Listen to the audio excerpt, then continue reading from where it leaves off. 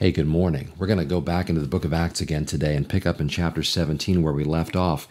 And this is such a good book to be in. In the first century, we see this recording of the acts of the Holy Spirit through the apostles, through the believers, through the early church. What a great lesson for us to learn from. What a great blueprint for following the example of those who in the earliest days brought the gospel to the world. And as we saw last time, even began to turn it upside down with the message of Christ. So we dive into this book again here in Acts chapter 17. Let's pick it up in verse 10, and I'm going to go to about verse 15 today, I think. We'll see how it goes. But the brothers immediately sent Paul and Silas away by night to Berea. Now, you remember last time that a riot arose in Thessalonica when Paul and Silas were preaching the gospel.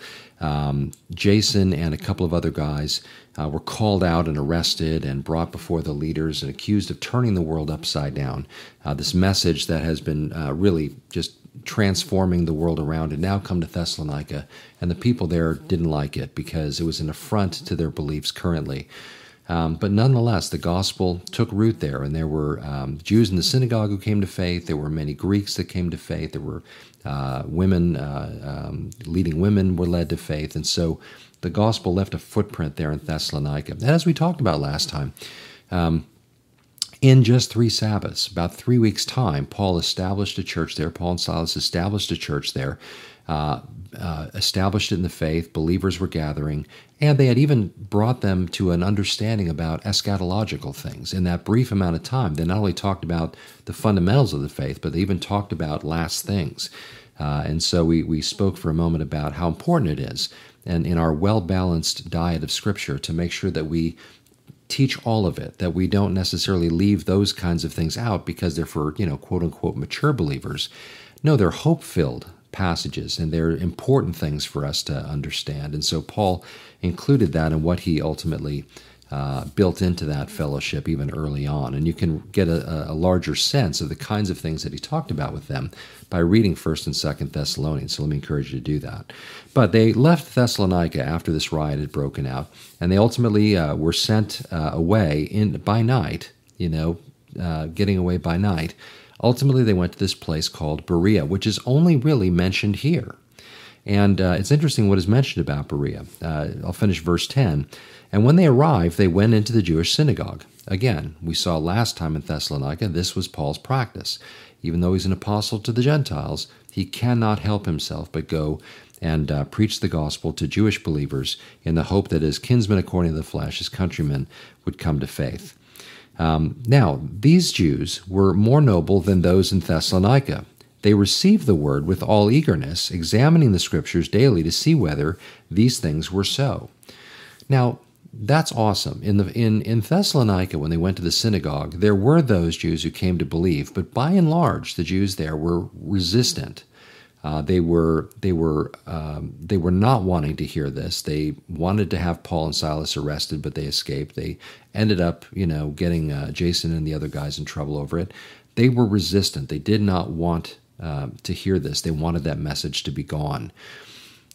When they came to Berea and went to the synagogue, these Jews openly heard what Paul had to say, and they actually went to the Scripture to find out whether the things he was talking about were true.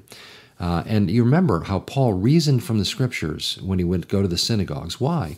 Because in the Scripture you can paint the picture of Christ that is so patently there. If you remember in Luke chapter 24, this stranger appears to 2 disciples on the road to Emmaus. It's one of the most interesting and exciting passages in the gospel there. And they're walking. This is after the crucifixion, just 3 days later. And all of a sudden, this person's walking with them, and as they're talking, and says to them, "Hey, what are you guys talking about?" And they say to him, "Are you a stranger around here? How do you not know what's going on?" And they began to talk to him about Jesus, this man, mighty in word and deed, who they thought might even be the Messiah.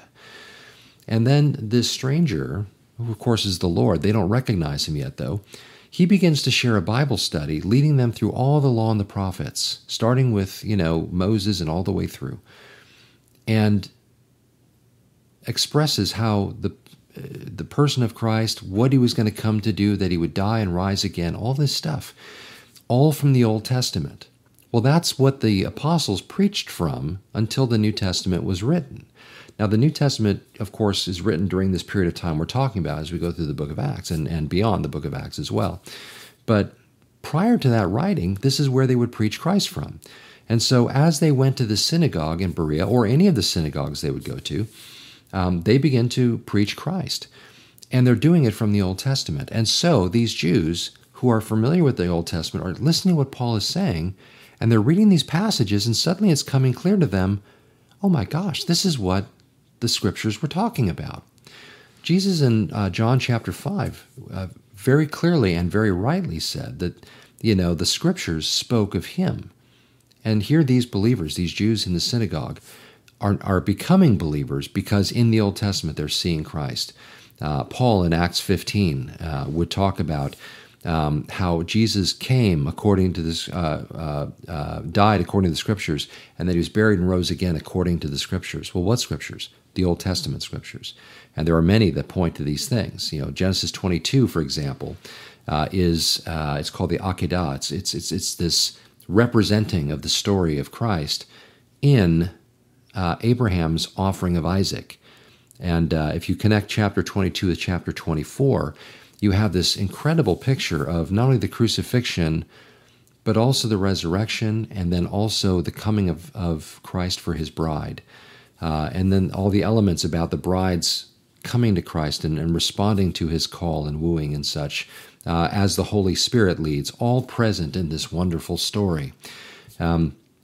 It's awesome. It's awesome. As a matter of fact, I didn't discover that. My first hearing of that was by a guy named Chuck Missler. Many of you who watch this channel are familiar with Chuck Missler, but if you ever hear him explain that, it's just, I remember the first time hearing that and seeing that in there. It just blew my mind.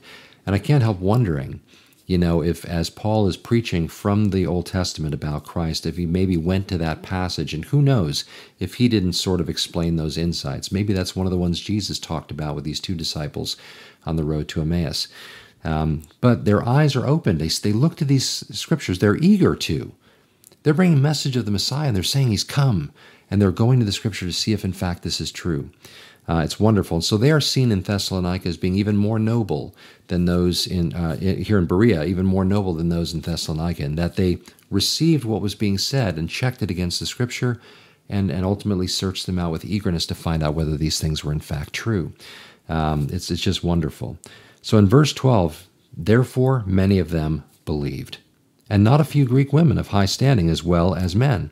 But when the Jews from Thessalonica learned that the word of God was proclaimed by Paul at Berea, they also came there too, agitating and stirring up the crowds. Once again, I know we mentioned last time, we'll mention again, that there was a group of Judaizers, those who were saying that people needed to be under the Old Testament law of Moses. They could not just come by faith, by God's grace. Rather, they had to come through Moses. And so they always sought to undermine the gospel as Paul was sharing it. And they followed him around. You can imagine how frustrating that would be. But, there's a lesson in that. When we do the work that God calls us to, there's always going to be opposition, antagonizing. There's going to be those that will seek to undermine and reverse what we're doing and that kind of thing. And we can spend our time one of two ways. One way is trying to clean up after all that they're doing. They come following us. And sometimes we have to do that. Sometimes. But a lot of times we can be discouraged and dissuaded from doing what we should continue to do by those kinds of people and that kind of animosity and antagonism. We sometimes have to do that, but sometimes we just have to leave it in the hands of the Lord and move on. There's always going to be opposition. There's always going to be resistance. We cannot always be held back by that and just keep staying in that place and trying to, no, but wait, I said this, I know they're trying to change your mind back and all this, but sometimes we do it. Sometimes we just have to move on and trust that the Lord, who obviously loves and cares about everybody even more than we do, will do what he needs to do to preserve those believers who have accepted the gospel. Sometimes, believe it or not, those, like the Judaizers, those who come after trying to undermine it, are actually tools in the hand of God as well. I mean, they're certainly being used by the enemy, but they can actually be used by the Lord as well to sort of sift between those who really believe and those who don't. And so just something to think about and pray about. Paul never stopped praying for the believers after he left the town. And he would write letters to go back, to follow up with them, to answer their questions, to see how they're doing, things like that.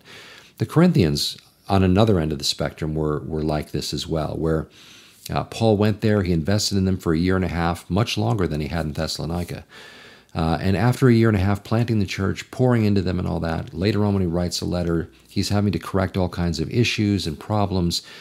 He teaches them, but the church is a mess. And on top of that, the second letter, they're actually starting to go after false teachers, setting aside the fact that they know Paul loves them and cares about them, but they're starting to believe the word of false teachers. And so it breaks Paul's heart. So he speaks to that in the letter.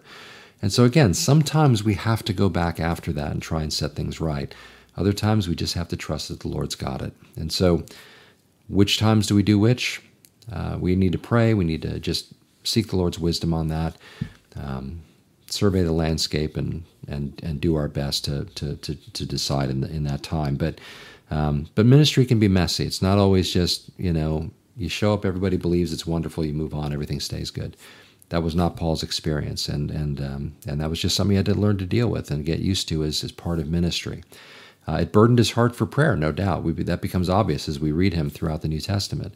His love for the people that he ministered to, brought to Christ, established in churches, these people never left his heart. How many times do we see where he speaks about how he prays continually for them? They're forever on his mind praying for them and those kinds of things. Ministry's not easy in that regard. Your heart rejoices and reaches mountaintop experiences, but other times you recognize the difficulties and the hardships as well. And so this is kind of a little bit of an insight into both of those things in the passage here. Therefore, again, verse 12, many believed, with not a few Greek women of high standing as well as men, but the Jews again from Thessalonica, those who were rejecting, they learned that Paul had gone down and the word was brought down there to Berea, and so they came there too, agitating and stirring up the crowds. Verse 14, then the brothers immediately sent Paul off on his way to the sea. But Silas, in other words, they came to persecute Paul there too, so the brothers, to protect Paul, sent him off to the sea that he might go to the next place he was going to go. Silas, on the other hand, and Timothy remained there. Those who conducted Paul, in other words, Silas and Timothy stayed there in Berea, but those who conducted Paul brought him as far as Athens, and after receiving a command for Silas and Timothy to come to him, as soon as possible, they departed as well. And so they stayed there for a little while, potentially trying to reinforce what had been taught as the Judaizers arrived. And Paul went to Athens. But Paul sent for Silas and Timothy, and so they made their way to meet him in Athens. Now we'll see there, as Paul's waiting for them in our next episode, I won't fit it all into this today, but in the next section, verses 16 through the rest of the chapter, we see Paul on Mars Hill, the Areopagus, and as he's debating with various philosophers, Epicurean Stoic philosophers, and as he shares the gospel with them and how that happens and what comes of it and things like that.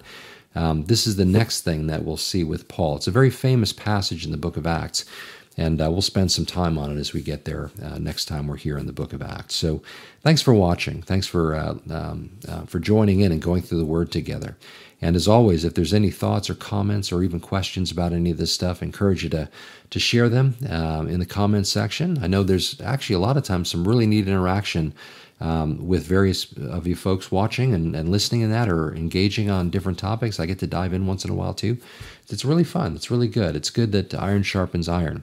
And I really appreciate too that for the most part, the comments and stuff that are in there are generally very respectfully done.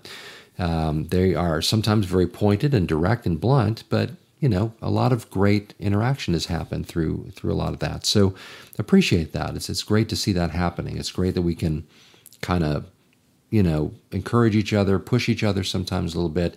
Hopefully in the end that we dive into the scripture even the more deeply for it. So praise the Lord. But thanks for watching, and let me pray.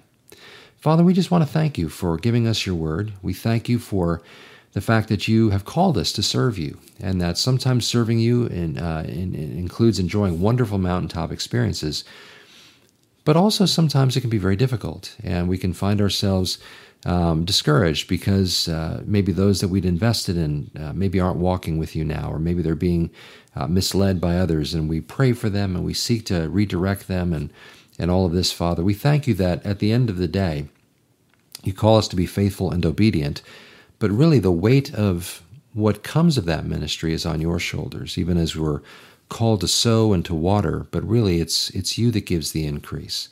And so we just pray that, Father, as you call us to service, that we'd remember that and we'd serve you faithfully, that we'd give ourselves over to you, and that, Father, the discouragements would bring us to prayer, that they would be short-lived discouragements and really be encouragements to pray and to pour ourselves into bringing people before you as they come to mind, maybe because they've fallen into some bad situation after we've parted ways or something. But Lord, we thank you that you have given us a beautiful privilege and opportunity to be your hands and feet, to serve you in whatever capacities you've called us to, and for that service of obedience to you and to others that you call us to is an act of worship. It's something that you receive, and it's something that you see as meaningful.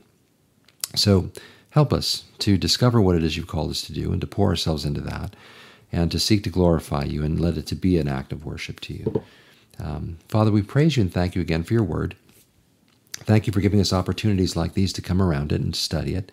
And we pray that you'd help us to grow in the grace and knowledge of Christ Jesus, in whose name we pray. Amen. Well, thanks again for watching, and we'll catch up with you next time. Until then, the Lord bless you, keep you, make his face shine upon you, be gracious to you, and give you peace forever.